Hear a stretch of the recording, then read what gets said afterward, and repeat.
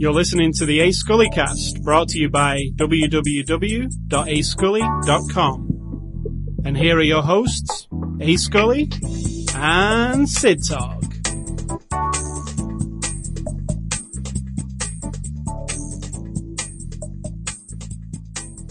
So, England did well in the World Cup today, didn't they, Sid Talk? Wake up, wake up, wake up, you're dreaming. Yeah, and USA did even better yesterday. It's been a bit of a shitty weekend. We decided to watch the matches. It's only a shitty weekend if you're not Ghana or Germany. Yeah, well, I'm saying if you, we decided to root for England and the USA, obviously, and we watched our two respective matches this weekend, and both were a pile of shit. Oh, the America game was not a pile of shit at all. They fought like crazy. It doesn't matter that they lost. They played... The English, at least they went 120 I will minutes. Go on record as saying the English game was a pile of shit from England's side of things. I disagree. That's very harsh. They tried. I think you're the one who gives commentators shit for being so harsh, and now you're doing the same thing. I think they tried about 50% of the time. That's why they lost. Anyway, I disagree. So our hopes and dreams of winning the World Cup are ended. Well, they tried that one time and it wasn't counted. So that sucks. Yeah. Now that sucks. That does kind of suck. To me, I think that killed the spirit. But. What I say is FIFA, next World Cup, bring back the laser pointer thing that tells you when the ball goes in so stupid linesmen don't call things wrong. Or as a sport, yeah, people should be able to contend that stuff. Like, say after the game, look, I mean, they still would have lost, but not necessarily. Their spirit was crushed. It wouldn't help us anyway. So, yes, our hopes and dreams are dead for another 4 years, and... somebody else. Your hopes and dreams are dead. Are your hopes and dreams all based on football? Our football, hopes and dreams are dead for the next 4 years.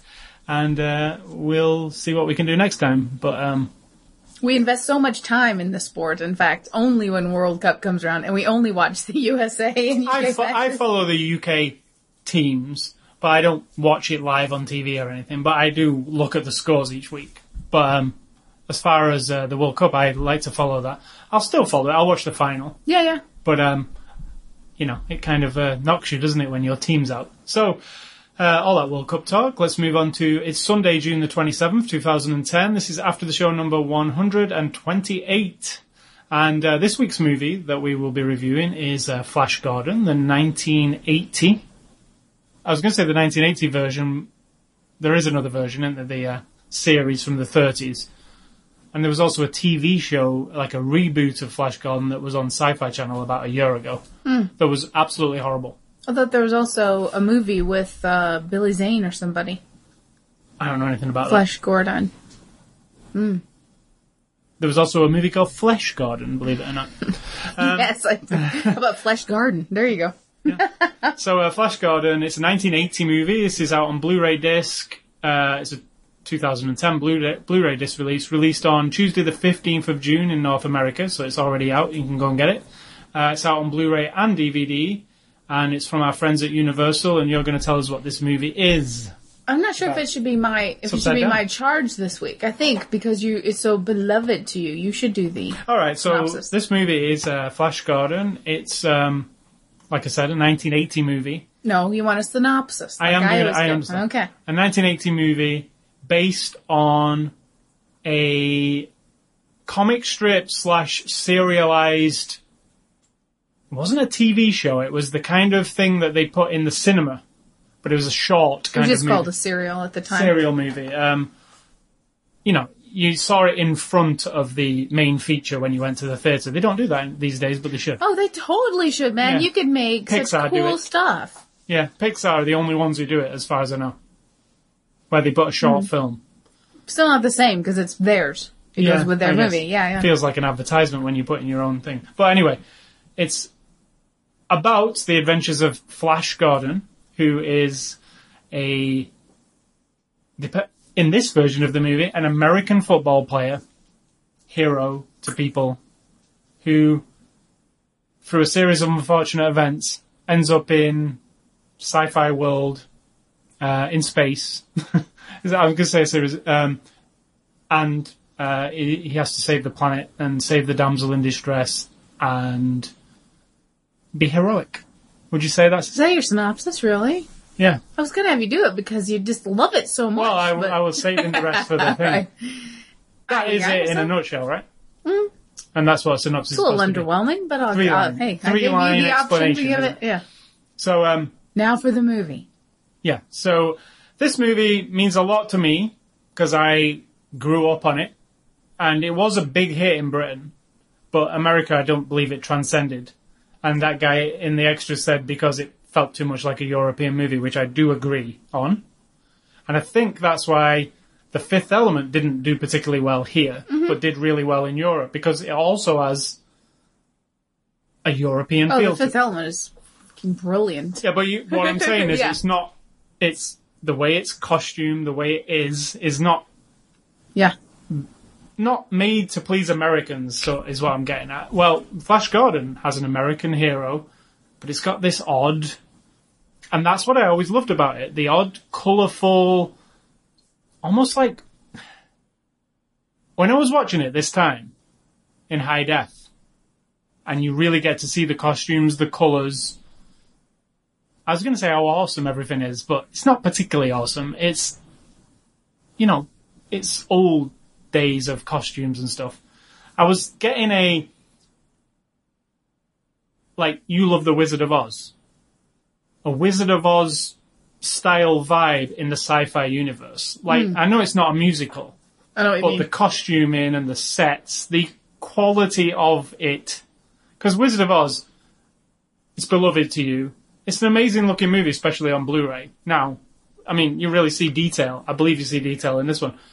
But they have that same, it's a stage, like a... Well, because everything is handmade and fantastical. So Yeah. when somebody's costume is underneath, basically a cotton shell of clothing covered with big pieces of plastic / supposed to be foam. metal, clanking around, and it's obviously just sewn on with a couple of stitches, but then when you take a step back, you see the glory of what it's supposed to be, but I think we're just more tuned in nowadays. Because somewhere in the process of all this costuming and set making, the tone of movie making has changed. It's like, not every movie's gritty or anything like that, but even when you look at something like Narnia or Harry Potter... It's taken seriously. It's taken seriously, and there's this tone of realism. Let's go real and add the fantastic. Whereas Flash Gordon is more like, let's go with fantastic, and we're only limited by what we can really make. And Almost like watching a stage musical. yeah, totally. Like you could see that working as a stage musical. Because from a distance, everything looks grand, and then some of the problem comes when you start getting up close, and it's not a problem. Not to be like I was saying, this was a beloved film from my childhood. I literally wore the VHS out. I watched it that much. I when this movie was on, it wouldn't have happened to you, but the voice snippets, and because I've not seen it for like 15 years probably, but the voice snippets and the one-liners all came to me before they happened. Oh yeah, sure. Like I was sure. like, she's going to say Flash Gordon's alive. And she says Flash Gordon. So it's all like a script in my head that's just going off. Oh, 100%. That's how when I watch Groundhog Day. So that's how I was watching. Yeah, and for me too. And Anything Wizard that of I've Oz. watched a lot. So I know I've watched this a lot because this many years later, I'm still pinpointing what they're going to say. And I'm going, oh my God, he's going to do that thing here, which I really loved when I was a kid. Like the American football part where they're bumping them on the head and stuff. It's crazy. This film, a lot of people won't get, I think. I have definitely a link to it from being a kid and loving sci-fi. I've seen Star Wars. This was after Star Wars. I pretty much gobbled up any sci-fi stuff when I was a kid. Anything. Doctor Who, Flash Gordon, Star Wars, Space 1999, which I was just talking about, a TV show that I Buck love. Rogers, stuff like that. Anything like that. I gobbled it up. So Flash Gordon was right on the nail, and I loved Queen when I was a kid. And I still love Queen to this day. I mean, my father loved Queen. He played Queen all the time, and I loved Queen. And when Queen was in this movie, same as this guy who was talking, I was like, all over it. So this movie, most people... Do you want to ask me what I think since I've never seen it and I'm a grown-up and I'm a woman? But most people these days, I think, would watch this... If they just picked up this movie going, oh, look, it's a sci-fi movie, Flash Gordon. Because the cover of this Blu-ray doesn't indicate that it's an old movie or anything. You might just think, oh, that kind of looks cool. A guy with a sword and like some space thing. It's probably cool. Comic book movie, maybe. They would watch this and think, holy crap, what was that? I think. But because it has that meaning to me, I still love it to this day. I think it is absolutely, it's kind of crappy. It's cheesy in all its the special effects are horrible, like really horrible. But sometimes okay, sometimes horrible. But they're not. They're only horrible. You only say that because of now. No. This came out after Star Wars, and Star Wars special effects, and I've watched Star Wars recently, are absolutely amazing compared to this movie. And I'm not talking they might not have had a budget like Star Wars. Yeah. But this was made after Star Wars, so Star Wars was there as a benchmark like 3 years before this. So the special effects are people with wires floating around and not even green screen because it didn't exist. Just the real old... I just think it's unfair to say that a movie has bad special effects when it's from 1980. I mean, Jesus, we're 20, 30 years away. I did actually say that. I understand. It has bad special effects, but think about it. It's 1980. It's probably quite a low-budget film. Well, it cost $27 million to make, which wasn't a low-budget film in them days. But I think most of the money was spent on costumes and sets, and some of those special effects, like rocket ships flying and stuff, especially in high definition, it doesn't do it any favours either. Are not the best you can possibly imagine. But for me, they work perfectly. And see, I think they're just perfect the way they are, because part of it is a throwback to the 1936 serial, right? I've always thought part that, of it nobody is understands that. Going back to the 50s when sci-fi movies and space movies were really kicking in, and all you had to go on was in-camera special effects, in-camera stuff. And the thing is about it, you have to, I just don't think it's fair to say to a modern audience, someone like me or someone else who has never seen it, to say, oh, the special effects are really bad, but because it's 19... No, you don't say that. You say, it's awesome because it is. It's got this I think thing. I was just saying It's like a warning to people, though, and then their expectation is, oh, it's going to look like crap, so what's the point? Do you know what I mean? I don't think that's fair. I actually don't think it looks like crap, though. That's not what... So forget all that. What I was saying was, actually looks really good. It's crispy clear. I just watched this on Blu-ray, and I wasn't expecting much, because it's always looked kind of grubby to me, this movie, like really dirty and kind of fuzzy. But there again, I watched it on VHS, right? And now it's like I've never even seen this on DVD, so VHS is my memory of it. So now in 1080p, to me, I'm like, holy crap, I didn't know that looked like that. It was one of those, like, when we watched The Wizard of Oz and you said... Yeah. I don't even... there was things there that I'd never seen before. Just because I've always watched it on a small screen and they've always been kind of fuzzy. On this, the detail on the costumes was one thing where I was like, this is, like, pretty... These costumes are really well made. Like, I mean, whoever did the costuming is pretty amazing. There's a lot of detail, yeah. Yeah, and the colours, like, the first scene where you get to Mongol... Is that what it's called, Mongol? I'm not sure. It doesn't seem right. But when you get to Ming's planet, and there's the big chamber sequence with all the different races stood there. Mm-hmm. That's where I was saying it reminds me of Wizard of Oz. There's a colourful... like a sci-fi Wizard of Oz scene. It's like colourful, and you want to know more about it. It's real enchanting. Like so I don't know. All right, how did you feel about it? The whole of it? And you didn't know anything about it, and I tried to tell you a few things, but you didn't want to know. Don't want to know, because I just wanted to watch it. Like, the first time you watched it, you would have just been watching it, right? Now, yeah. I'm a 42-year-old woman. Mature woman. So, watching it, I have to separate my two things. My view of, obviously, women's roles in movies and in any kind of storytelling over the last thousands of years or whatever. So I'll separate that. Number two,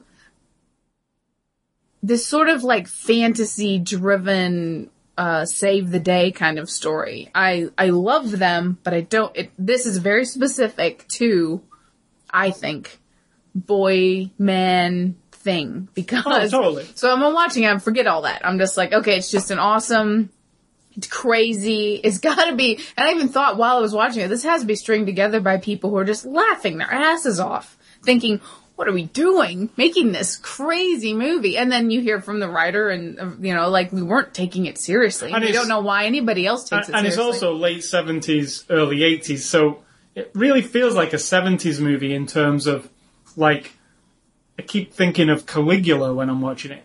I've never seen that. Like, it almost had, like, it's very sexual, like, when it doesn't really need to be a lot of the time, and this is like a movie. That's what I'm saying. Kids watch this movie. It's totally catered to a 14-year-old boy. Yeah, and like 100%. I don't know, how old would I have been when I saw it? Well, I was 18 in 86. Probably been 12 or something, 13 right? maybe. So if in 80, I would have been 6 years younger than that. So I would have been 12, and you would have been a year younger than me, or 2 years younger than me. So like in England, just starting high school. So 10, 11 years old. Yeah, 11 years old. So yeah, that's when I would have seen it because I saw it on the cinema.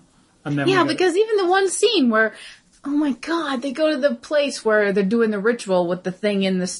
That frightened me to death. Now the thing was though, when they're approaching and they're like hiding around the site, and she's like, "I love to listen to the initiation," and I'm like, the sounds that little tribe of men are making. It sounded like they were fucking each other. Yeah, I was like, no, it was like this. Yeah, I know. But like a young man's voice. He does have. I was like, holy shit. Yeah, and then you're whipping the girl without her top on, and then you've got the other girl without a top. You got her in the red leotard with the back showing, and they're whipping her, and she's held down by these 4 golden arms. Pretty awesome. Also, she uses sex at every opportunity to string along every man. And like men are really easy. Including her father. There's a weird that's always been weird for me, even as a kid. When I watched that. Where she like twirls massages his beard and says something to him. There's kind of like, there's some weird shit going on between them. Totally. I did think, Ming must fuck his daughter, but we don't see that part, but, I mean, he must, like. Because there's a weird, but then when it's time to torture her and to kill her, he doesn't give a shit. No. He's fine with that. So. Or is it like he knows she'd like it? Or what? I think that I have too much life in my mind sometimes to fully understand. I mean, I totally get it. Right? It's made by a bunch of men who were making some send-up of Flash Gordon with a big budget. You've got, Dino De Laurentiis, you've got this writer guy, you've got them, it's almost like a culture of complete decadence. That they have been thrown all this money and they're going to make this crazy, insane movie. That reminds me of a couple of movies I'll get to. That's why I think of Caligula. Late 70s, 80s. It's Caligula was a high-budget porn. Indulgent thing. Made by Penthouse. On a huge budget with major Hollywood stars in it. But it was a hardcore porno movie, essentially. That would never get made these days, ever. Movies... There are high-budget porno movies, but not ones that just penetrate the mainstream. So to speak. But, not ones that are in theatres at the end of the street that you can go and see. I mean, it's decadence. It was a weird, time. And the 70s was a real sexual time, and it kind of went into everything, it seemed to me. I mean, I've seen a lot of 70s movies where you're like, it's so sexual, everything about this. Everything is about, and I mean, I didn't dislike it, obviously. I think it's actually, like you said, enchanting, kind of, because it's so, you gotta just get into the story and get into the whole, Flash Gordon. Yeah, you have to leave everything and just do it. Every man's man who wants to, he's not every man's man, he's like the beautiful football player guy who has nothing on his side except for his ethics and his morality and his athleticism and his determination, and every decision he makes is for the right. Of course, when the girl gets on his lap and he's like, "Oh, she's really turning me on." That's his only moment of weakness that he almost comes into. But overall, I say it totally panders to that low thing in men. I'm gonna have to be honest. That's what I mean. Every woman, the one woman picks up a gun, and the one woman, the princess, has some power because she's kind of leading all these men around with her sexuality. But ultimately, what is she gets, she can be tossed away by her father for nothing more than, her treasonous whatever. You know what I mean? She's useless. She's nothing. And then the woman, what's her name? The main chick. Dale Arden. Dale, yeah. It's almost like damsel in distress. Right, and... But then she has a bit of Princess Leia to her at some point. Exactly. She picks up a gun and then does she's a little Princess bit Leia for there. a few minutes, and then she's damsel in distress again. And then there's this weird, he's gonna marry her, but really, he he can fuck her anytime he wants, so why is this whole marriage thing He even tries involved? to fuck her, but she kind of Yeah, but the thing tricks is, him out of it. all he has to do is drug her Get again. her and again, yeah. So what's the deal with the wedding? You know what I mean? Like that whole thing, I was like, I'm not sure I I understand love the this, wedding vows, though. Except, In fact, we should have just had those wedding vows at our wedding. Just for I'm a sure while. somebody has. 'Cause they're Do you awesome. take her to be your, for the hour? Yeah, For the hour, yes. yeah, And then shoot her into space when you're done with her. Yes. yeah. Do you The damsel in promise? Do you distress. promise not to shoot her into space until the time comes that you are I finished don't, with her? You know, I think I have gone so, I don't know what it is. I understand the perception that women are weaker. I understand the perception. I don't understand what it's rooted in, except culture. Like, men have decided that they're always going to be our savior men and whatever, and we're always supposed to go, oh, thank you for saving me, and now I'll let you screw me whenever you want, and we'll have a happy life. I don't get that. I think I was raised in a way... But this was another time. Not just another time, I was thinking about in modern movies and TV shows do a lot of the same thing. I guess they do, yeah. I mean, there are some movies that go against Why that do we grain. respond to that? I don't get it fully, except that, you know... That men just want women to be subservient. Oh, as if. Yeah, all men want us to be subservient and yet want us to... No, I mean, there is something in Yeah. certain men or whatever that they see women like that. You know, like the old 50s ideal of a housewife. You know what I'm saying? As a sexual concubine, Sexual and make concubine my / dinner. slave. And the thing is, that's very disposable, right? Make my dinner, let me screw you. And yet, if I'm in danger and I'm beautiful, you will conquer all of the universe to save me. And you know, and they do they ham all that up. I mean, from the... And I'm not putting that against this movie. I'm saying it stirs that up in me. That I think, and then I start thinking about other movies that do or don't have female leads, and I'm looking at a poster right behind you, which I actually appreciate because I think Quentin Tarantino, Ramirez, they have a different take. Rodriguez. I always go. That's like Romero and Rodriguez mixed together, right? Like, this is the poster for Planet Terror. By the way. Correct, where you have even footing, really. A woman is, you know, kind of in charge of her own destiny, and the dude is Or the bad Kill Bill guy. or something like and that. the woman with the the gun for the leg. Something and that shit goes like against the grain of a woman stereotype, I guess. But then there are movies that do it. Tarantino does do it, especially. Because look at the lady in The Inglourious Basterds, for instance. Correct. You know, or any of his movies, I think. I mean, you still mix in there's still always this mixture of sexuality and control. I don't know if that's human or what, but this movie, specifically, being my age, having lived through the very late all of the 70s and the 80s, and see the progression, and I want to tell, you know, but you know what, the thing is, I still know couples who have that weird thing of, oh, you're my man, and if anybody insults me, you'll be right there to punch him in the head. You know, that kind of shit? I don't get it. I get it. I don't like it. But I like this movie. I do. I was completely enthralled. The story is crazy.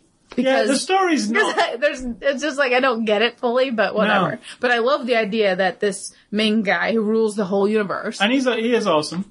Just wants to toy with the Earth and like shake us up a little bit and then destroy us. That's how you explain things that happen on the Earth, natural disasters. Right. Nothing to do with natural. They're to do with Ming, like having a game, like And why is he the leader of the universe? pressing some buttons. I don't get it. Well, that's his backstory and stuff, I guess, that we don't get to see yet. But the movie, I mean, you're never going to get to see. I don't know. Maybe they just Probably there is somewhere an explanation. I'm in the comic books, so maybe the comic books explain it. But as far as I remember, and I did read some of the comic books, it was literally the same thing every week. Like, the Earth was in danger, they met up, they had a fight, Ming died, but Ming didn't really die. Flash always put on his tank top and he was ready to go. And his muscles were shown. So, you know, it's a very nostalgic movie for me. So I can't really say it's bad. No, I don't. Though, and it's not bad to me at all. And I think this is like, I don't recall it looking this good. They've remixed it in Dolby DTS HD, but I don't particularly think the sound felt very remixed to me. It all felt like it was coming from the front. There wasn't really any exciting, like, oh, you could have put the explosions going around you and stuff. That didn't seem to happen in this. Also, I feel like Queen's score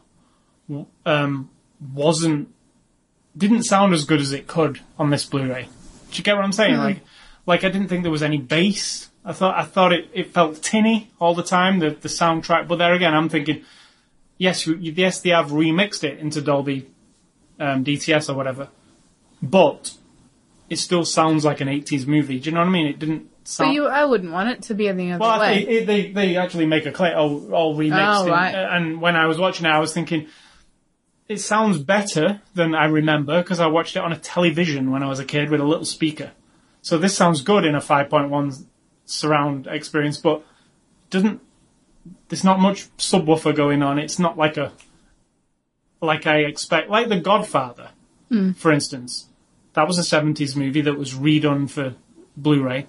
It sounded like a new movie because they'd done a lot of work to it. But if Flash Gordon wasn't a massive success box office-wise, which it was not, and now they're putting it out on Blu-ray, how much do you think they really wanted to invest? I mean, let's boil it down to the numbers here. Well, this is the 30th anniversary of the movie, actually. I think it'll get a revisit. I think people will be like, oh my god, that's fucking awful and awesome at the same time. I do. I feel it's the kind of movie like the Rocky Horror Picture Show. Rocky Horror Picture Show is not a good... I'll go on. I've seen it. It's not a good movie. Like this movie. It's not a great movie. But something there's gets you in the something about gut. it, like this guy said on the extras, like what did they call it? A cult classic. Yeah. There's something about that cult classic. It doesn't mean it's good. It means it just fits with you at a certain point in your life, and then you're never going to really lose it. Like I agree. You're never going to forget The Wizard of Oz. You're never going to not want to rewatch it. Nope. I would never not I'm trying to think of other movies like this that have that effect on me. And there are a few, but like until I see the credits come up or I hear the beginning of it on like, you know, American Movie Classics or TLC or something, I don't think about it. Not TLC, but American Movie Classics or whatever. And then all of a sudden I'm like, oh my god. I mean, obviously Star Wars does for me. Yeah, it does. Any, original. Da, da, da, da, da, da, da, da, And this. And one of my recommendations for this week also does it. There are a lot. I have some horror movies from the 80s. I think Poltergeist is one of those that does that to me. Like, as soon as it starts, Jaws. I'm like, yes, yes, yes. There are ones that stick with you. Exorcist? Because I was 11 Absolutely. or 12 when I first watched that, and seriously now, I'm just like, I can't I not like watch to say it. I can rewatch The Exorcist over and over, but it frickin' does my head in. Me too. It's like I want to watch it, it's but a I don't gut-wrench. want to sit Every and watch 5 or 6 years, I can I watch can it. handle it. Like, I feel like... Or the beginning of Halloween. I'm always like, oh, I'll leave this the on music, the TV. Friday the 13th. There's ones that stick. This sticks with me as, yes, Star Wars is my first love of sci-fi movies when I was a child. But this one, you could say it's not on a par with Star Wars, but I say, in my mind, it's a different thing, but it still fits there. I mean, I watched this as much as I did Star Wars. It's like me with Bewitched. As soon as that theme song comes on, da-da, da-da, I'm just like transported back to those days when I was like laying on the floor with my elbows on the floor, my hands. And I did think of this, watching this today, several times. It came into my mind of me watching it in front of the TV in the 80s. What I was doing, what I was thinking, that thing. Yep. Like it, and thinking, like I said, that princess was like, she was mind blowing to me as a young man. I was like, holy, like, I don't think I've ever, I'm 11 years old. I've not really seen many like half naked women. So this princess is that costume she's wearing at the beginning when she's in the throne thing. Yeah. It's pretty near to nothing, right? And I can remember seeing that and thinking, holy crap, look, what the hell is that? So maybe this was the first introduction to women for me. Oh, great. Well, what I'm saying is... And look what you ended up marrying in your life. Well, yeah. Same kind of chick. Same chick. But yeah. And by the way, we looked her up, and recently she still looks quite nice. Yeah, and we'll talk about it later in the cast. But there was a lot of things to this movie when you're an 11-year-old boy. Like you say, a lot of his sexual stuff. And that, like, da-da, Flash to the rescue. Yeah. And there's an extra on this disc that I'll talk about in a minute, but he nailed all the things I was thinking, that guy. Oh, yeah. Every single thing. Yeah. There's a moment where Flash jumps up at the camera. when I was a boy, that sent tingles through my, you know, like the hairs on the back of your neck. Aww. Do you know what I'm saying? Yes, like, I know exactly what you mean. Maybe not now, but I still remember the feeling of watching that when I was a kid, and it's just, I want to that's the end of the movie. I want to turn this back on again, rewind. I know it's exactly what Watch you it mean. again. It lifts you up, and you can't explain why, except that it's like music from your youth or anything else. There's something, if you've had a good experience with something, even now, you're just like sucked right back into it. And I think that's, So, you know, it's a sci-fi movie. So overall the movie, for me, it's just pure nostalgia. I have to own it. and to me it's 100% entertainment. And As a you have person. no ties to this Nope, movie. none like, whatsoever. It's not, and now you don't even. But I would sit right now, watch it again, because there were so many things I didn't notice or didn't look at. And, you know, I'm a film lover person, and I love the special effects where you go, oh my god, I can see that piece of plastic, or I can see that boom, or whatever it is. And I love that. Did you notice, and I did notice this time, and High Def was purely responsible for it, but you know the ball thing that floats? That it's it had two wires hanging straight from it. Like, they weren't hidden. They were just big ass wires hanging. You could I thought those were the antenna. No, they were it. No, when the camera panned out, there was antennas, but there's two wires just like straight up. No hiding them. I don't think they want. Or maybe there was no way to. Like, Or maybe they were hanging from wires in the spaceship, just on a wire. but you know, there was things like that where Yeah, you're yeah. just like, I didn't notice that when I was a kid, but in high definition. And in a movie where you know they're not taking themselves 100% seriously, it's lovely to see that stuff. In a movie where they are trying to take themselves seriously and you see it, then you're like, oh my if you god, saw it's it, embarrassing. if you saw it in Star Wars, like Lord of the you're Rings. why didn't they fix like in that? Lord of the Rings. Lord of the Rings. When we have a problem with some of the special effects, you're like, you know they're trying really hard to make them perfect. The end scene of the third Lord of the Rings film, whenever it happens, we both like groan. Where the hobbits are stood there's a big celebration going on, and the hobbits are stood there, and the hobbits aren't even. They're in some other different room because they're a different colour to everything else. And we always look at each other and go, "What the hell? Why couldn't they get them on the set that day? Or what was going on?" No, there? it's because they're smaller, you see. Yeah, it just looks shit. It looks really bad. Like it's like, you know. And in that movie, they're not trying to be funny. Did you just run out of time and you couldn't finish that, and it had to? I think they really think it looks alright. No, I don't think they do. I do. But anyway. But yeah, this movie's, you know, it's. I recommend it. I recommend it for I anybody. also am absolutely mind blown by how good it looks on Blu-ray. That was one thing I wanted to mention. It was When you paused on that one chick's face was right there. It was so when I clear. first the very opening scene, like, because I was like, I can't wait to see Flash Gordon in high def because I want to see how good it looks. Probably won't look that good because it's old. I can't imagine it looking that good. And the first scene is like Ming with like an interface up firing. Yeah. Like, and it looked crappy. I was like, oh my god, it kind of looks like I remember. And then after the credit sequence, which you still kind of look kind of fuzzy and stuff, the movie started out and you saw Flash Gordon on the runway where the planes come in. And it just looked like, I was like, this looks like a movie from today. Like, Yeah, it does. It looks perfect. And that first part, I don't care what you say, I hate to disagree with you yet again, but that first part was not the right aspect ratio. Right, and that's nothing to do with, I'm saying whoever put that, I'm not saying it is, I'm saying whoever put that on there, the very opening sequence is squished. It's not in the right aspect you ratio. mean the credit sequence with the comic books and everything? Yep. Yeah. I did notice that, but I knew that it was gonna, that you don't need to adjust anything on a Blu-ray, so. No, but I'm saying if you notice that when you're watching it, it is wrong, and as soon as the movie kicks in, it'll be right. Yeah. And the movie is crisp, clear, there's portions of dirt occasionally, which I kind of expect. It's not a restored film, it's just a scanned-in negative. But it looks the best I've ever seen. Oh, it looks good. And I was highly surprised because I thought this is probably a movie where I'll be writing on this week about this isn't the kind of movie you need to buy a Blu-ray disc for, but I actually think it is. It's good. I think it is worth it. It's about the colours and the, it's a colourful. It sort of lifts the veil a little bit because a lot of It the does. costuming and stuff is crystal clear that it is not, some people argue that we have too much CGI these days. So if you are one of those people, There's you're not. going to love it There's because it is what it is. And like you said, it's almost like a play. The sets, the costumes. So you just love it for what it is. And you go like, wow. I mean, there might be 50 costumes on the screen at once. And I think to myself, man, that's a lot of making. A lot of people put a lot of time and effort into all of that.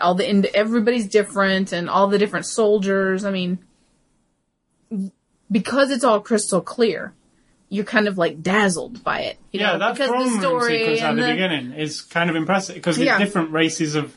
Yeah. There's only about 5 races or something, but it seems like there's a lot of stuff going on, doesn't it? But it looks. And then the look of it does do a disservice to like the reptile people because they really just look like people with the hand puppets. Rubber thing on their head. But you just get over it, You're just like, oh, that's a reptile person. Those always remind me of hand puppets, the ones that are in the wall. Because their eyes are into their mouth. Like, inside of glove. And you notice the Hawkmen are like... Yeah. A few of them like tilting their head around all weird and then other ones didn't. So it was like kind of funny. There's some bizarre shit going on, but that's the movie. And, the movie's scored by Queen, like I said earlier. That Flash Gordon song's iconic to me, and there is some other songs there's not some other song. There's some other Queen music in here, but it's all really the motif of the Flash thing. But Brian May plays the wedding, the Here Comes the Bride in his guitar style. Which of course in that world would be the same wedding march that we use. Yeah. Because he's watching Ming, he's watching Earth closely. He takes all this shit. True. And then he goes off and fucks his Down daughter. to the cast. Oh my god. So yeah, the cast. We've got Sam J. Jones as Flash Gordon. I have no idea who he is. I've never seen him again after. He was in some TV show, and I was reading some trivia earlier. He was in a TV show on American television, and Dino De Laurentiis saw him, wanted him for the part. He was the host of a game show. Yeah, that's where he saw him. But I have no idea. Me either. And I've not seen him since. I don't... He looks like the type who might have been on, like, Dallas and on Love Boat and Fantasy Island and stuff. He was supposed to be a blonde-haired, blue-eyed, handsome American. Mm-hmm. And I was reading the trivia also, and they made him... He doesn't have blue eyes, but they made him blue contact lenses, but he couldn't wear them because they irritated his eyes. So he's a green-eyed, blonde-haired American. But... Who made up that shit? Hitler? That you had to be blonde hair, blue eyes. To be the savior of the universe. Yeah, let's get over that, shall we? So, never mind that I'm blonde hair and blue eyed. And the thing is, I've got this attachment to this movie. It was never about Flash Gordon. No, is that weird? I didn't either. So that's not what is the big deal for me. Now, the big deal for me was the women, but Ming was the big deal for me. I loved Ming. He was good, man. Ming's played by Max von Sydow. He took it semi-seriously, I think. He did. I think he's awesome as it. He is awesome. I think do you know the menacing feel that Darth Vader has? Yes. He has exactly I agree, that. And completely. they obviously said, you can tell even in the way, when he's first revealed. He approaches. Do you know what? We want to make this, Star Wars has already been, we need this to be as menacing as Star Wars was, and it's very obvious they're trying to do it. It doesn't succeed 100%, but it's menacing enough. And he does something right near the beginning with the sacrifice thing. Yeah. That makes you immediately clear that this guy just doesn't fuck around. Like, you can't mess with him. And then, Yeah. He orders his own daughter to be flogged. Tortured. So and then tossed away. Yeah, so he's not...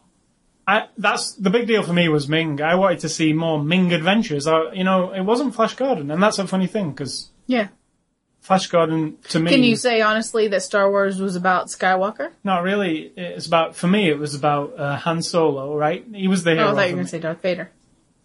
Darth Vader, the bad guy, but from Star Wars, for me, was like Princess Leia and Han Solo. I like them the best. Really? There's a lot of things to like in that movie, though, isn't there? You could say Chewbacca's your favourite, or Chewbacca's my all favorite. the robots are your favourite. Chewbacca and Obi-Wan. So, no, I was never the Luke Skywalker. I mean, but yeah, I could understand why he's supposed to be the hero guy, and yet you think Darth Vader. And this movie's weird, because obviously it's called Flash Gordon, everything is Flash Gordon, but it was never about Flash Gordon for me. Because I know he's going to save the day. Obviously, right? That's what he's there for. I mean, the song says it. So, secondly, there's Melody Anderson as Dale Arden. She was good. I like her. She was in other 80s movies as well, but I always liked her. I don't know her either. She had this sort of pouty... She had moments, though, of, trying to defy the woman in, what's it called? Woman in distress or whatever, damsel in distress thing. And yet, there was a lot more, I could see that. You know, like on the brink of the 80s when women's roles started changing a little bit, you could see that kind of... I think she did a good job. Somebody said to her, you know these 1930s serials that were popular? Be like that. And I think she did a good job of being like that. But she had moments of... A modern Princess clarity. Leia. Even more than Princess Leia, like, you know, when she's convincing the slave girl to drink the stuff and she kind of lightens up a bit. And, you know, I think she was really, I'd have to look her up to see what else she's been in. But I know she's in other 80s movies as a young starlet kind of woman. And Max von Sydow as Emperor Ming, I don't need to say much about him. It was really good. He's the star of the show. He totally is. His costume is a bit, like, not menacing. It's almost comical nowadays. But when he starts talking for real, you're like, okay, this guy It's exactly Darth Vader. It's like... You know, his costume, this viewing especially, when he comes out of his thing and he's got his little toy sword. And his weird eyebrows all painted on. That's what kind of, he comes out in his little costume. You know that one, that black, that looks like a hairstyle? Hat. Yeah. He's wearing that and he's got his little toy plastic sword. It's like Lego, he's got Lego hair on, because it's like this. And it's obviously a little toy plastic sword. And he walks out and he's supposed to be really, the guy's asking him about what they should do and he's giving some orders, and he's got that ring. Why does he need a sword? I don't get it. I don't know. It's quite hard to take him seriously, but when he starts talking, then you're like, okay, this guy is serious. Okay. And then you've got Topol as Dr. Hans Zarkov, who I never understood that name, Topol. That was his stage name, I guess. But he's been in several things, and wasn't he in like a Superman movie? Anyway. I think he plays the mad scientist guy quite well, and it's quite a funny scene when you first meet him. And they're like, well, I don't want to explain the whole thing, but when they're like, where's the telephone? Is it in there? Always kind of made me think, people... They didn't say, is it in there? He said, the telephone's in here. In there, in this thing that looks exactly like a rocket ship, if you just looked up. But the thing is, it's like that old horror movie thing where they say, it's down there in the basement. Oh, okay, I'll go and have a look. It's like that. I'm going to go in this cave and look for the thing I dropped, even though there's a giant spider on the loose. Yeah, it's the same. But it's funny. And then you've got Princess Aura, who is Amelia Multi, is that right? Multipass. You're making me want to watch that again. She's the sexy daughter. She's good. She's, to me, the star of the show. She's an 11-year-old's wet dream, I would say. Not a 40-year-old's wet dream? In fact, I discussed it with come on. I discussed it with my friend this week. We were talking about Flash Gordon, and both of us, the first thing we said was like, oh, do you remember that princess? Like, and I obviously always, and like, there's scenes in this that are so like, she's wearing next to nothing. There's the torture scene, which is like, her buttocks are like, absolute, you know, they made it so it's... Her buttocks. How sweet. They made it so it's the perfect view, angle, everything. Like, it's like Megan Fox leaning over the bike in Transformers. There you go. A modern example. Yeah. Of how women are trained. Girls are trained to be the damsel in distress. Can be sassy.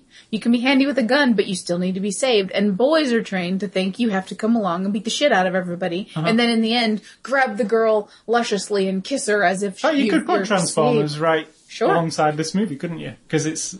I know that one's about robots and stuff, but the damsel in distress, etc. thing, kind of sexy lady She's not so much a damsel in distress as she is this spunky female nothing. Which, you know, Dale Arden has also in this movie. Because to me, like Raiders of the Lost Ark, Marion, is like a brilliant female character. She needs to be saved a couple of times, right?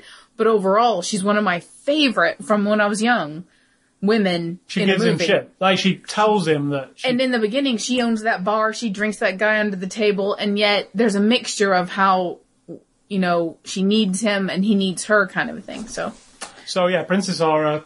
she's good, though. I liked her. I think, for my opinion, an Italian she had the actress, biggest let's say, impact for me on the movie. In a good way. I thought she did a good job, and she had quite a big impact on me. So next, Timothy Dalton turns up, the Time Lord himself. I feel like he, Time Lord / James Bond. Prince Barin. I feel like he's maybe would it have been beneath him a bit at the time? Somebody did say in the extras that this director had access to big name actors. Very serious actors. So right. he was obviously brought on board by the director who had fingers in... Dino De Laurentiis is also there to produce, so... I feel like, did a fine job. It's just that he elevates different scenes and dialogue a little bit higher than maybe what the rest of it is. I don't know if it's... He also has a fabulous mustache. Fabulous mustache, and that... He's based on, like, Robin Hood. That's what they said, but... I always got the idea of that. I always got the idea of Robin, like Batman and Robin. The costume. Because he has that weird... It's like a grass version of... He's got like a belt with his tucked-in shirt, and it's woven, like his... It's awesome. Really. It's Timothy Dalton in a weird leaf suit. Leotard. Leaf suit. What about that battle on that thing? That was pretty awesome. That was my favorite scenes in the movie. Yeah, that circular thing. Used to freak me out. Like They could make a new video game of this movie. That'd be awesome. Kind of like Discs of Tron. Remember the... No. You've seen I fell Tron. asleep. Oh, really? Yeah. Well, there's a... It's like where that. spikes come up and everything? It's like a booby-trapped... Because that circular thing and the spikes start coming up. That was awesome. Yeah, and they have whips. Yeah. It's real old school. And spikes, whips, and a remote control. Yeah, they got a great big remote control. Pass me the remote control, he shouts or something. Pass me the remote control.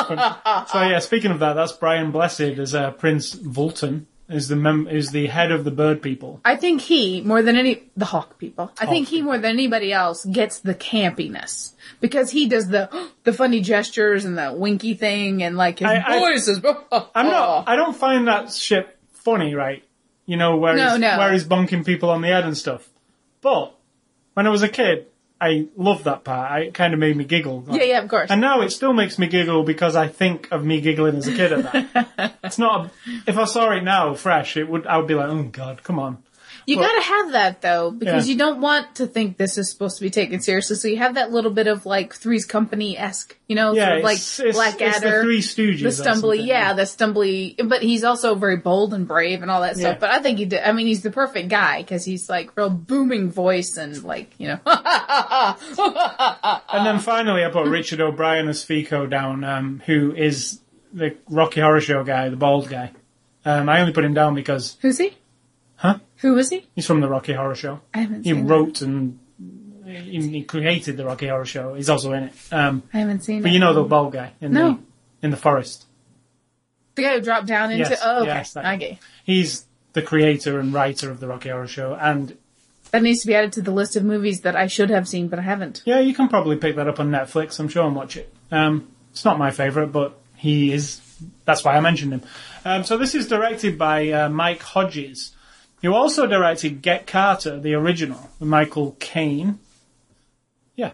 And The Omen 2, Damien, which I really liked a lot. Did you? I don't remember it. No, I liked it. In fact, I almost liked it better than the first one. The third one I didn't like. Freaking creepy, man. Yeah. And he did a bunch of other TV stuff. But as far as the extras, when they were talking about the director, he was a big deal to them. Wasn't he? He sounded like he was. He'd have already made The Omen 2, I guess. And that was a big hit. So wasn't that in the 80s? Omen 2? I thought that was end of the 70s. Oh. I thought The Omen was 75. Oh, maybe. Were you just touching your armpit? Blu-ray just extras. Asking. No, I was scratching underneath my arm. So Blu-ray Not extras technically your armpit. on this Blu-ray. It has a couple of extras, not many. Not many and not enough for me. But it has Alex Ross, renowned comic artist, on Flash Gordon. That was a good one. Which is awesome, because he's the guy who drew he's me. He drew the cover. Just to say who he is. He drew the cover, and he did... he's a comic book guy. Right, artist. and he's doing a comic book version of the movie, it looked like, from sketches they were showing during his thing. And everything he said, you just kept going, yeah, that's... Yeah, exactly. Yeah, that's exactly what... Because he feels like... He's reminiscing about the movie. Yeah. And saying he's the guy who's probably watched this movie more than anybody in the world, because he loves it. Everything about it. Every once in a while, he just has to watch it. And if you tell people you love it and they say, oh God, that was terrible, they just don't get it. Right. Which is right. Right.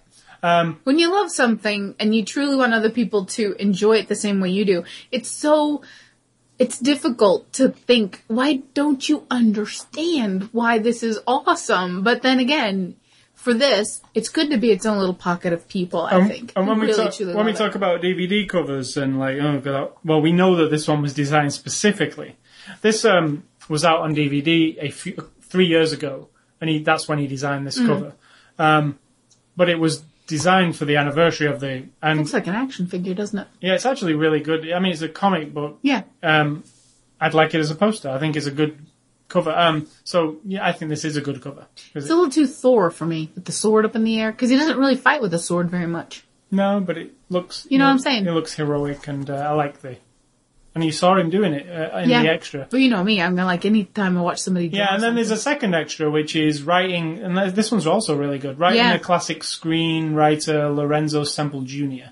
So you meet the screenwriter guy who... He's funny. You also said he's totally... I get it. Has a really interesting... Because obviously he lived and breathed and made this movie, wrote this movie. He has some interesting stories to tell that I was kind of like, no way, that's just like...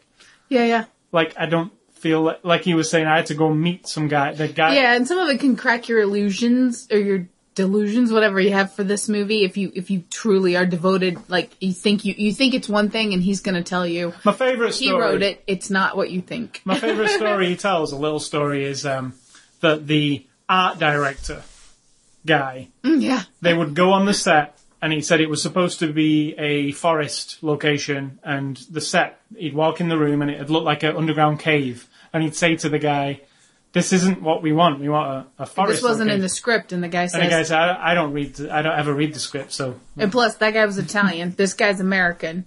Neither one of them spoke, French, but they both spoke some French, so that's how they communicated. Stuff like that is interesting. And this guy was just like...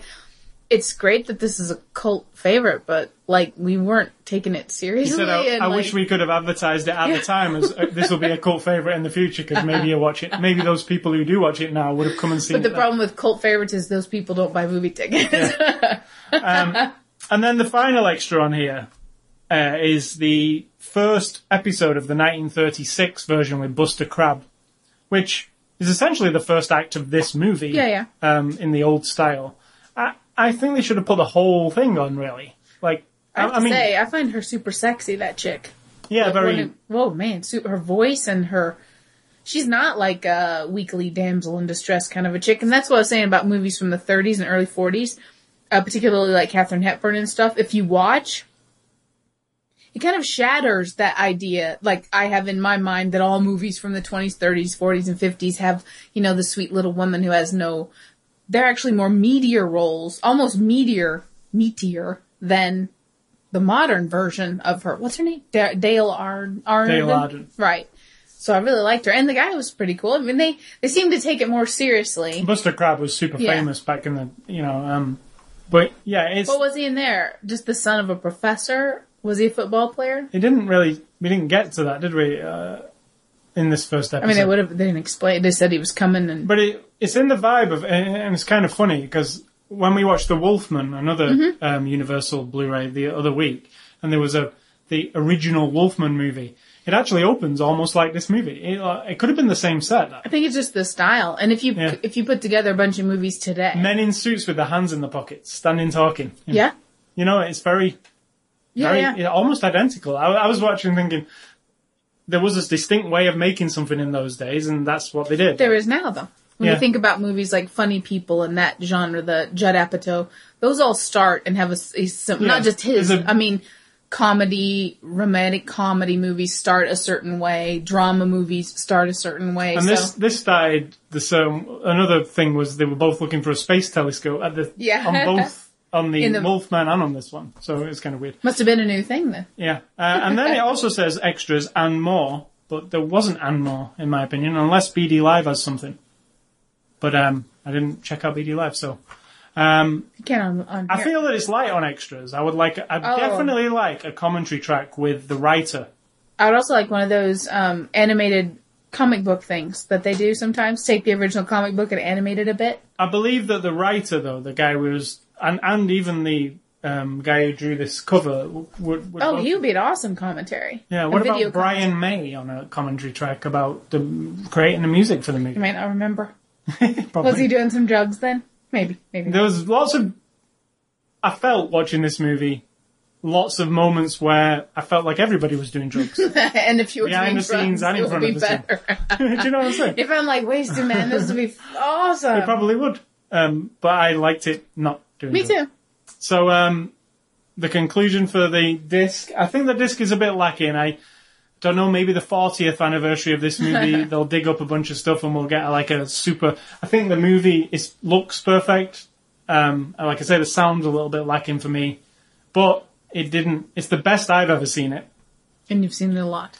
And I still had fun. Absolute fun. I knew what was going to happen every second. I can imagine you putting that in and just popping it on every once in a while because it's just like one of those things, if you're doing something else but you want something going on your It's computer. totally fun. It's fun. If you like sci-fi, I imagine. Like Ron Burgundy. You haven't put him on for a while. I did. I watched it last week. That's one of those that you have memorized almost because you watched it every day for Yeah, like that's 2 a months. modern day classic for me. You know? Because it's not particularly old, is it? That's Anchorman. Gankamania. I recommend this. I do too. Not purely for nostalgic reasons. I No, think no. people of today should see it too. I think so because you can't just think that Avatar, or modern action movies. There was a moment like Avatar in this movie when they flew past the planet thing, and it's like those rocks hanging in space. And she said it's such a place. I was like, whoa, that's exactly Oh, like right. Avatar. The floating mountain looking thing. It Yeah. almost looks the same. It did not almost look the same. That was sarcasm. That was your 11-year-old brain talking. But you don't, you know what I mean? Broaden your horizons a bit. You're one of those people too, without trying to though. You want everything to just keep progressing, but I don't think it's always progression. I mean, it's always better. I think sometimes something like this, as an experience, I like seeing the flaws and stuff. I think it's good. So, thumbs up, Thumbs up. even though we don't do thumbs Toes up. Nose up. Don't put your nose up at it. Yeah, nose down. Okay, so thanks to Universal for the review. Next week's review will be, all being well, that's if it arrives on time, will be Greenberg on Blu-ray, which is Ben Stiller. Last week was Green Zone. Yeah. Next week will be Green Bird. Interesting. I want to say you can go and enter a contest on the site. Just go to aschoolie.com and try and win something. Movie recommendations for this week. The first one's not really a movie for me, but it's something I was thinking of my childhood and something I loved, and it's Doctor Who. Like, just Doctor Who in general. I mean, there's a lot of Doctor Who to choose from, right? So, if you like... I've watched a few of those originals, and they're pretty good. And, you know... We were watching some of the very beginning ones. Now, that was totally different, but... I saw an interview with Ozzy Osbourne this week, and he said, I love classic Doctor Who, because when an alien comes in the room, it's almost like they've got an egg carton on their head. That's about the extent of the, special effects. So, yeah, it's hokey. Some of the old stuff is got interesting ideas, but they didn't have the... very big ideas. Maybe not the... maybe they didn't have the thing to pull it off fully, but it is good. And then obviously there's new Doctor Who, which finished this weekend. We haven't seen the end yet. No. And my other recommendation is the original Superman, not the original Superman, but Superman the Christopher Reeve versions, which were around the time of Flash Gordon. And they were also my other played a lot on the VCR movies. We had all of them. And I feel that they have some of the Flash Gordon... They're not quite as psychedelic and weird, but there is some of this kind of... the way it's made is very similar. Like, you could It's like a step up from that, though, because when you want to start borderline, let's be more realistic, if you can say that. But it was before CG and the special effects that were like this, practical, all of it. Practical, yeah. Yeah. So they're my recommendations, and yours are? And mine are Barbarella, because I got that total vibe. Yeah, totally. That has a female lead, which is Jane Fonda, and the blind angel guy, and I need to watch it again to get it all back in my mind, but it's really trippy, and totally titillating. trippy. Very titillating, because in the beginning, she's naked, floating in the capsule, I remember the first time I saw it on HBO, I was probably 10 or 11. And I'm sitting there and I was late at night probably because I used to watch TV all night long. Very, very, very very unsimilar to how I am now, watching movies alone, and I was just like, oh my god, what is this movie? Because, you know, when you're a kid, anything that's nudity, you're like, oh, I'm being bad, I'm gonna watch it, and I was just like, holy crap. And then the whole thing, I was like this, doing the thing where my elbows are on the floor, laying in front of our crappy console television, with my eyes wide open, like, oh my god, you know, I wasn't at my house, I was at either my brother or my sister, because they lived in a bigger town with cable. One for me that would fit into that category is Dudley Moore in 10. You would have been older than a kid, though. You're a teenager. Younger, and it was on, and it's not really for kids. No, and you were just like, oh my god. And Bo Derek's... Arthur is one of those movies that as soon as it starts, I'm there. Yeah. I mean, I know every word of that movie. Oh, yeah. So my other recommendations, Buckaroo Banzai, which also had that weird 80s sort of because Flash Gordon has an element of rebel against the tyranny that's happening. So did Star Wars, and so is Buckaroo Banzai, sort of in a more idea kind of way, I guess. I don't remember it fully, but I remember being like, "That's awesome" when I was watching it as a kid. So, and my third is that Peter Weller? Yes, not Peter. Yeah, Peter RoboCop Weir. Guy. Peter Weir. Yeah, I have to bring this up because this would be my third recommendation, even though I don't have a third recommendation, but I'll never bring it up again because I'll never remember it. It's the TV show Space 1999. Right. Which Flash Gordon doesn't remind me of, but I used to watch that at the same time. I'm going to add it. Oh, I can't add it real quick. But... You know what I mean? Yeah. It's a TV show that was on in England. It was an American TV show, actually, that lasted 2 seasons. That... Martin Landau was the hero of it. It wasn't like Flash Gordon. I said to you, it was kind of like Alien. It was like a cross between Star Trek and Alien, but more serious than Star Trek. It was a TV show that lasted like 2 seasons, and it was scary. Probably isn't to me now, but I was a kid. And What's it called? Spaceship 1999? Just Space 1999. I have to check it. See if it's on Netflix or something. I don't think it's on Netflix, but I think we might be able to get the discs, and I really would like to see it again, because it was very progressive for the time, you know? It was a late 70s. And I disagree with everybody who says that Star Trek wasn't serious. I don't think you're paying attention. Star Trek had a bit of both. Some serious themes, but then some whimsical. I mean, they were trapped in the whimsy of this kind of special effects you could do on television at the time, but the ideas were... just the same as like Doctor Who, humankind and war and ideology. Come to think of it, Star Trek was quite tittillating. The original series. It had its moments. It had a lot of sexy chicks in there. I mean... They weren't super sexy, but he kissed them a lot, so... Yeah, and Kirk with no shirt on and stuff, you know. That was highly... It had that whatever's left, whatever 70s leftover thing. With the guy who's basically holding his chest up and this thing... Yeah. I think men do. The girdle look, without a girdle. Yeah. So, they're the recommendations for this week. So, quickly, I've not got that much to say this week, but games and A Scully stuff. I've been playing... We talked a lot about the movie, more than normal. This is a game from a while ago. I was playing Just Cause 2. It's not like a new game, but we dug it out last week, and me and my nephew were playing it. And it's really fun. We played it for, like, all night, I think. So... it's Just Cause 2, and I believe you can get it for $19.99 now because it's an older one. And it's really fun. Secondly, I mentioned this last week, but I was playing On Live, which I explained kind of a little bit, but it's this new service in North America. And how would you explain it? Oh, we didn't do the video. No, how would you explain it? What do you mean? Just an online video? No, it's service? like brand new. It's not just. It's like I mean, it is just. You go on there and you can play the games from their servers. It's not a game you have to download or anything. The game is running on their CPU, on their graphics card. You get the feed and you play live. It's instantaneous. You're playing a 720p video stream of a game that's playing in a data center. And you're playing the video stream like using remote desktop to play a game. I guess that's the best way of explaining it. It's got a really cool interface.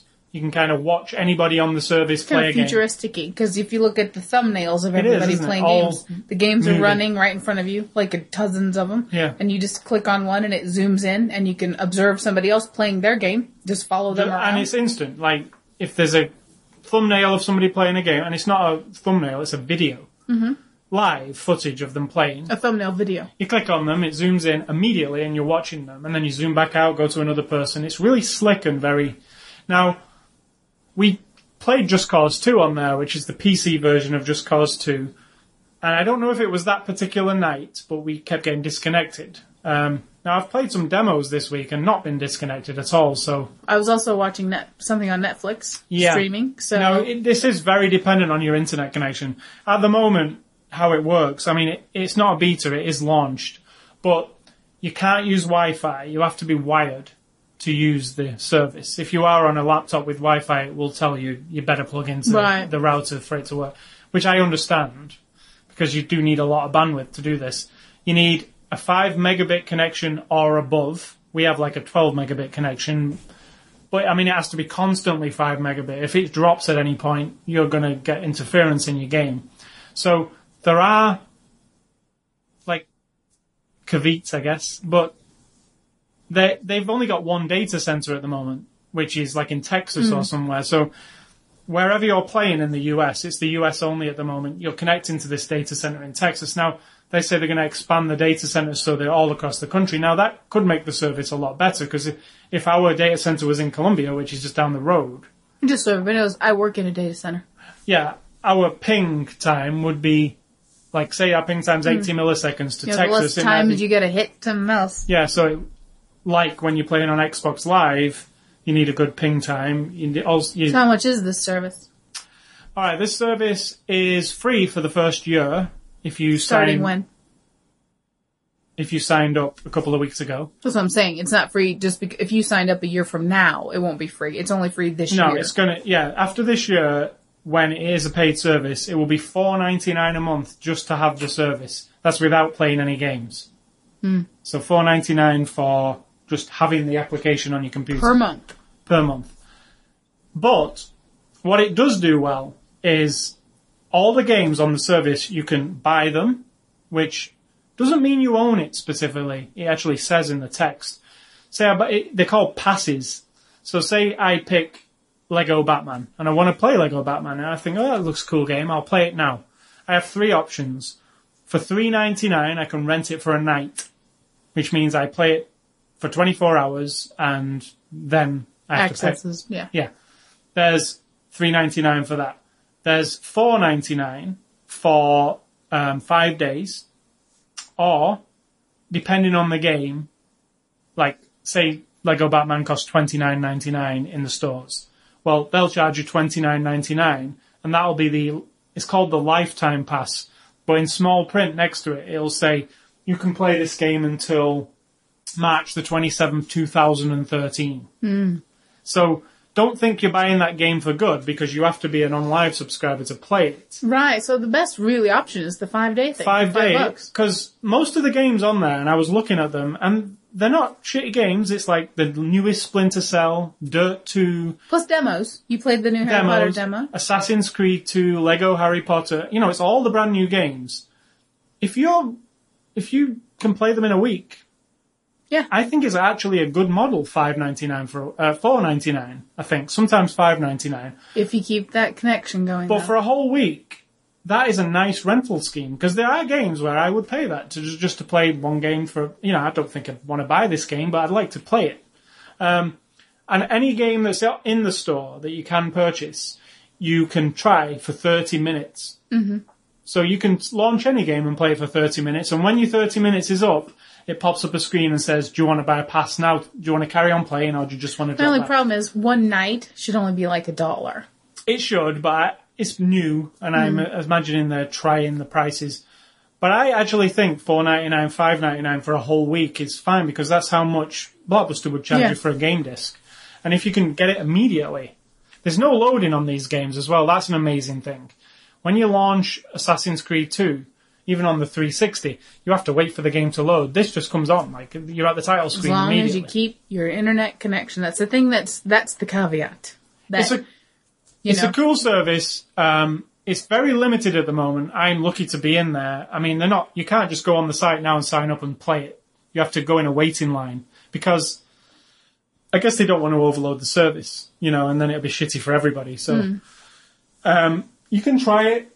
You can go to onlive.com, sign up, and you'll get in there eventually. But I am in there at the moment, and I will keep trying it over the weeks and tell you if it gets any better. Because at the moment, there's only the launch lineup of games, which is about 15 games as far as I can see. You should plug in my laptop, because you said it's made for people who may not have the powerful computer or like people with Macs. But I have like my laptop, and my laptop does play games. Your laptop would play games anyway. I mean, my old laptop. That would be a good one to try. Plug it in to the... There are minimum specifications that you need your computer to have, and one of them is a dual-core CPU. Now, my netbook has a dual-core CPU. Now, my netbook's not very powerful, but it can run a 720p video stream. So if I plug my netbook into the browser, I would be able to try it. Yeah, I mean, I can imagine it would work, as long as I'm... Plugged in, yeah. Eventually, they're going to support Wi-Fi. But what it will be is you'll have to drop it down to like a YouTube-sized window.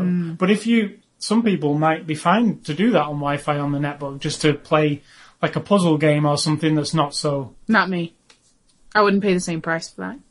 No, I don't think that. I think that will be cheaper, the lower. Like you'll be able, say you're into Bejeweled 2, and they've got that on their service. Now, it doesn't necessarily need to be 720p high def Bejeweled 2. Yeah, but you don't want it this big on the middle of the screen. Well, not that big. You could still full screen it. It'd just be a lower bit rate, the video that's coming to you.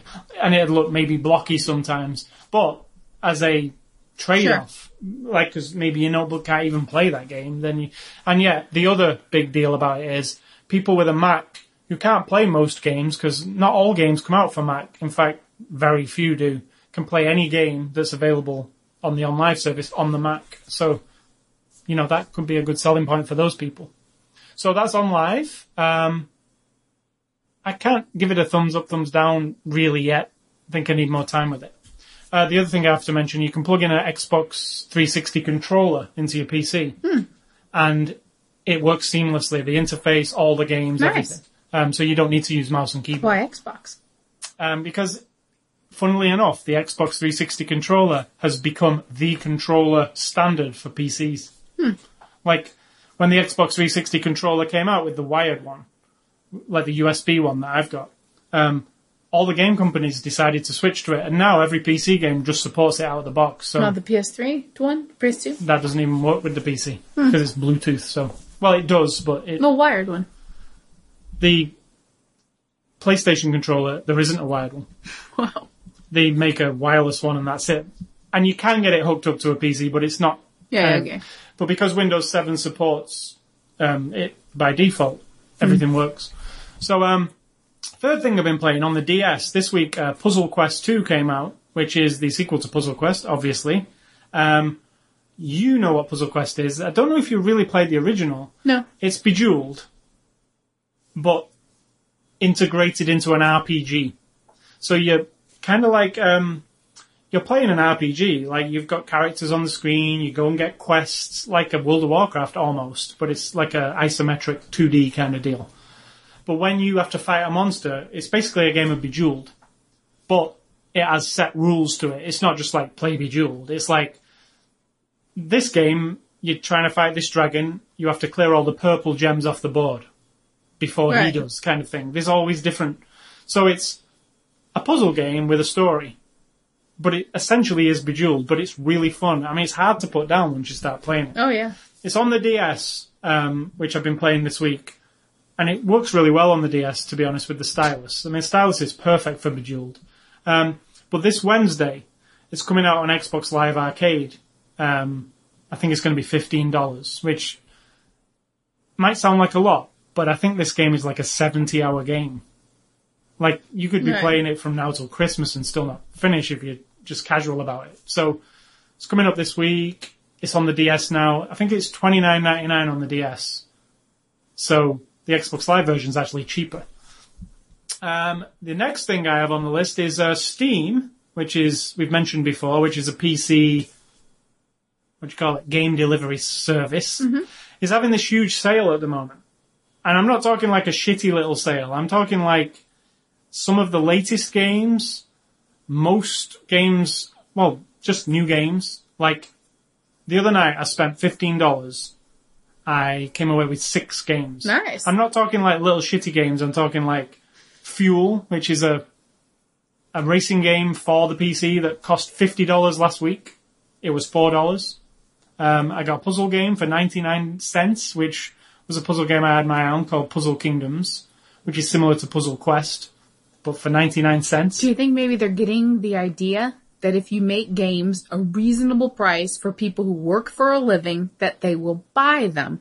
Yeah. And not just go $60, screw you. You know what I mean? Like, you buy 6 games for $15. That's $15 they didn't have before. Yeah, exactly. And you get a bunch of games. They may not be brand new, but I mean, it doesn't, that's the idea, isn't it? I mean, this sale, it happens every day, right? So from now until July the 4th. So if you log on to steampowered.com, you get the client, you can see the store. Now, every 24 hours, they put 5 or 6 new games up that are discounted. And then it lasts for 24 hours. There's a timer. You have to buy it before the 24 hours is out or the price goes back to normal. But this week they've had like the Rockstar collection, which is like everything that Rockstar has made from like the first Grand Theft Auto to the Ballad of Gay Tony, all the way, like everything. Manhunt, Bully, everything, all of it. And I mean, it's like, I think and Max Payne was in it, you know, anything that Rockstar's made. All of those games were $49.99 for the entire pack. Not individually. All of them Everything, together. like if it was 30 games, all 30 games for $49.99, which you might think, oh, $49.99, that sounds steep. Well, no, that's like the price of one game generally. Yeah. GTA 4 would be $59.99, and that's in this bundle, so it's crazy. I mean, they had like they also have some cool indie packs, which are like, they've threw together all the best indie games that normally cost like $10 each. Well, they've put 10 in a pack for $1. Right. So you can find some good stuff on there if you have a look, and every day it changes, and you can spend $20 and have enough games to last you all month or more. Did you get the box of crap on Woot? No. It's impossible to get. Not impossible. Somebody does it every time. So that's the games for this week. Next week, there's quite a few games coming out. Naughty Bear, which is a teddy bear, a psychotic teddy bear. Let's talk about it. It's for the 360. The new Transformers game, which I'm hearing really good things about. It's not anything to do with the movies. It's to do with the TV show, the old one. So I'm looking forward to that. And it's Optimus Prime. It's the game is actually the prequel to everything. Oh, nice. Like on their planet. So it Before they came here. Sounds really cool. Yeah, how it happened. So I'm interested in playing that. Toy Story 3, the game, which I've had for a week, just not got round to. I will let you know how it is. And Lego Harry Potter also on Tuesday. And then last item on my list, I put the World Cup, but we kind of discussed that at the beginning. So that's everything for me this week. What have you got for this week? What's for dinner? We're going to have some pasta with some garlicky, oniony sauce. And some fake meat of some kind. If we call it fake meat, we like to call them corn balls. What are you? Vegetables. What we like to call them. We like to call them Missourians. Me and you. Oh, okay. We're the only we I can speak for. I also want to say that Futurama is back. It was one of my favorite animated TV shows, and I've watched the first episode. It was funny, but I have to watch it again. It's one of those, like, I don't know if they're trying a little too hard or it's not this. It's the same voices. You said they were different, but they're the same. And so they changed some people or something. Maybe, but maybe not noticeable to me yet. I don't know. But I'm glad for that. I think it's some quality. I never watched it originally. I think I saw one or two just on Comedy Central at night. Yeah, but you have no sense of humor, so I can see why you don't like things like Family Guy, and so I understand. Yeah. And then walking off frustration is my next topic. The other night I was at work, and I'm telling you now, the difference in my personality, that also covers the next topic, so I'll put it all together, right? I have a personality where I don't dislike it. I hate being told what to do.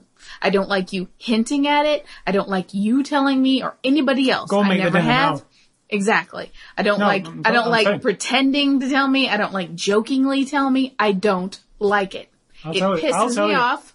And on different days, it pisses me off at different levels. Sometimes I'm pissed off and I'm amused, and other days I'm just plain pissed off. So at work, I'm the supervisor. Although I've worked with the same guy for as many years as I've been there, he's been there longer than me. He chooses not to be supervisor, so I'm supervisor. And no matter where I am, he always has a habit of sending me a little message to say, oh, did you notice this? Oh, did you see that? Oh, did you notice you didn't do that? Why are you doing this? Why are you doing that? And I get irritated every single time. And this week, he asked me 3 or 4 times why I was doing something, and this other guy, and then all of a sudden, my thing changed. Someone changed the settings on the thing I was working on. Oh, yeah. And I was like, oh my God, don't hover over me. Don't tell me what to do. A, I know better than you how to do it. B, just don't do it. I fucking hate it. I mean, I was. You just turned this So then podcast I find into the explicit tag. So then I find out, I already said that word before. So then I find out it wasn't him. It was the other guy who changed it because, and the other guy has a completely different motivation. He's totally productive minded. He totally does not tell you what to do or how to do it, but he wants to keep things moving, and he saw that this thing, my setting was a certain way. So he's like, oh, I'll change it so things can keep moving and keep moving ahead, that's why I had to go for a walk. Because I felt like you people are getting on, if you don't want me to do it my way, then guess what? I'll go home, which you all bitch and moan about every time I take the night off. Because it's like, oh, we're lost without you here to answer every single question we have. But when I am there, they're hovering over me. Yes.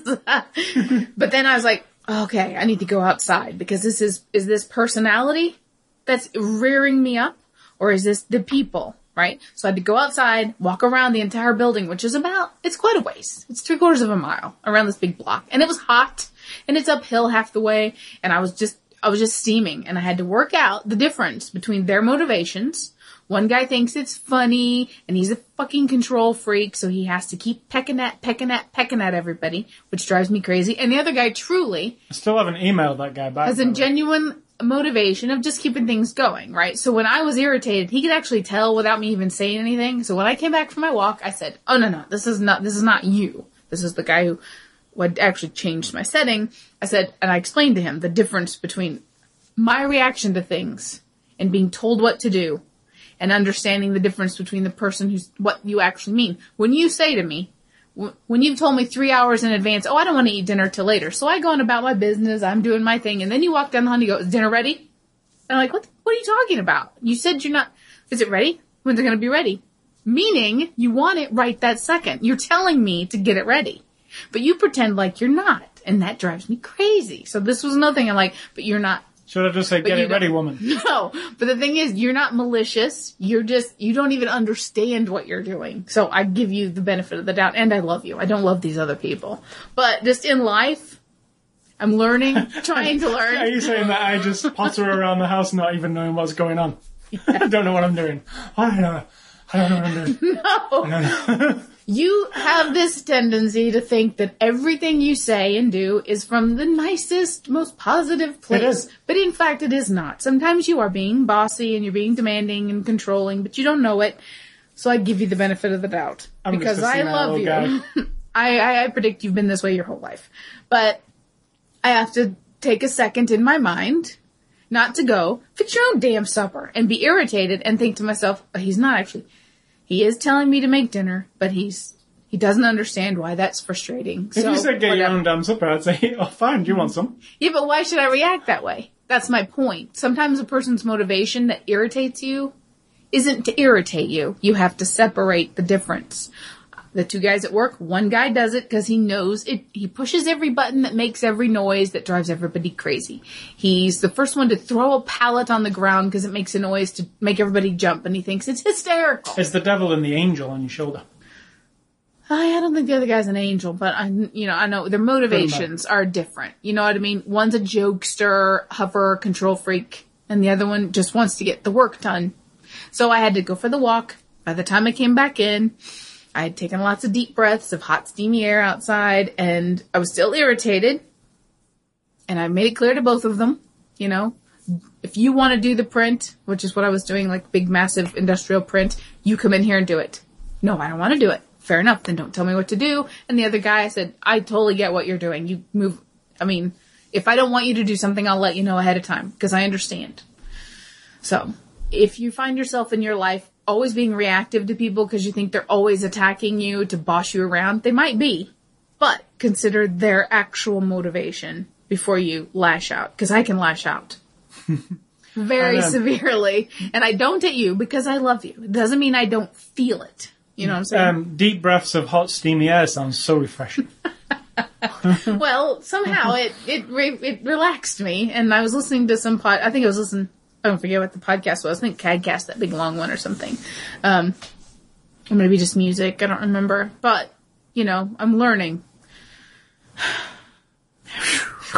I've been penting that up all week. That like get it out. That was a good rant. So that's not a rant. That is just my experience explaining to you. Maybe there's something in your life that somebody who, and I have another guy at work who everything he says just makes me want to grit my teeth like I just did. And I'm nobody to him, and yet I take it all personally, and it's not personal. So I just have to figure out his motivation is different than I think it is, and that's it. I still think Sid Talk's rant is more snappy than what you just said. It's not rant.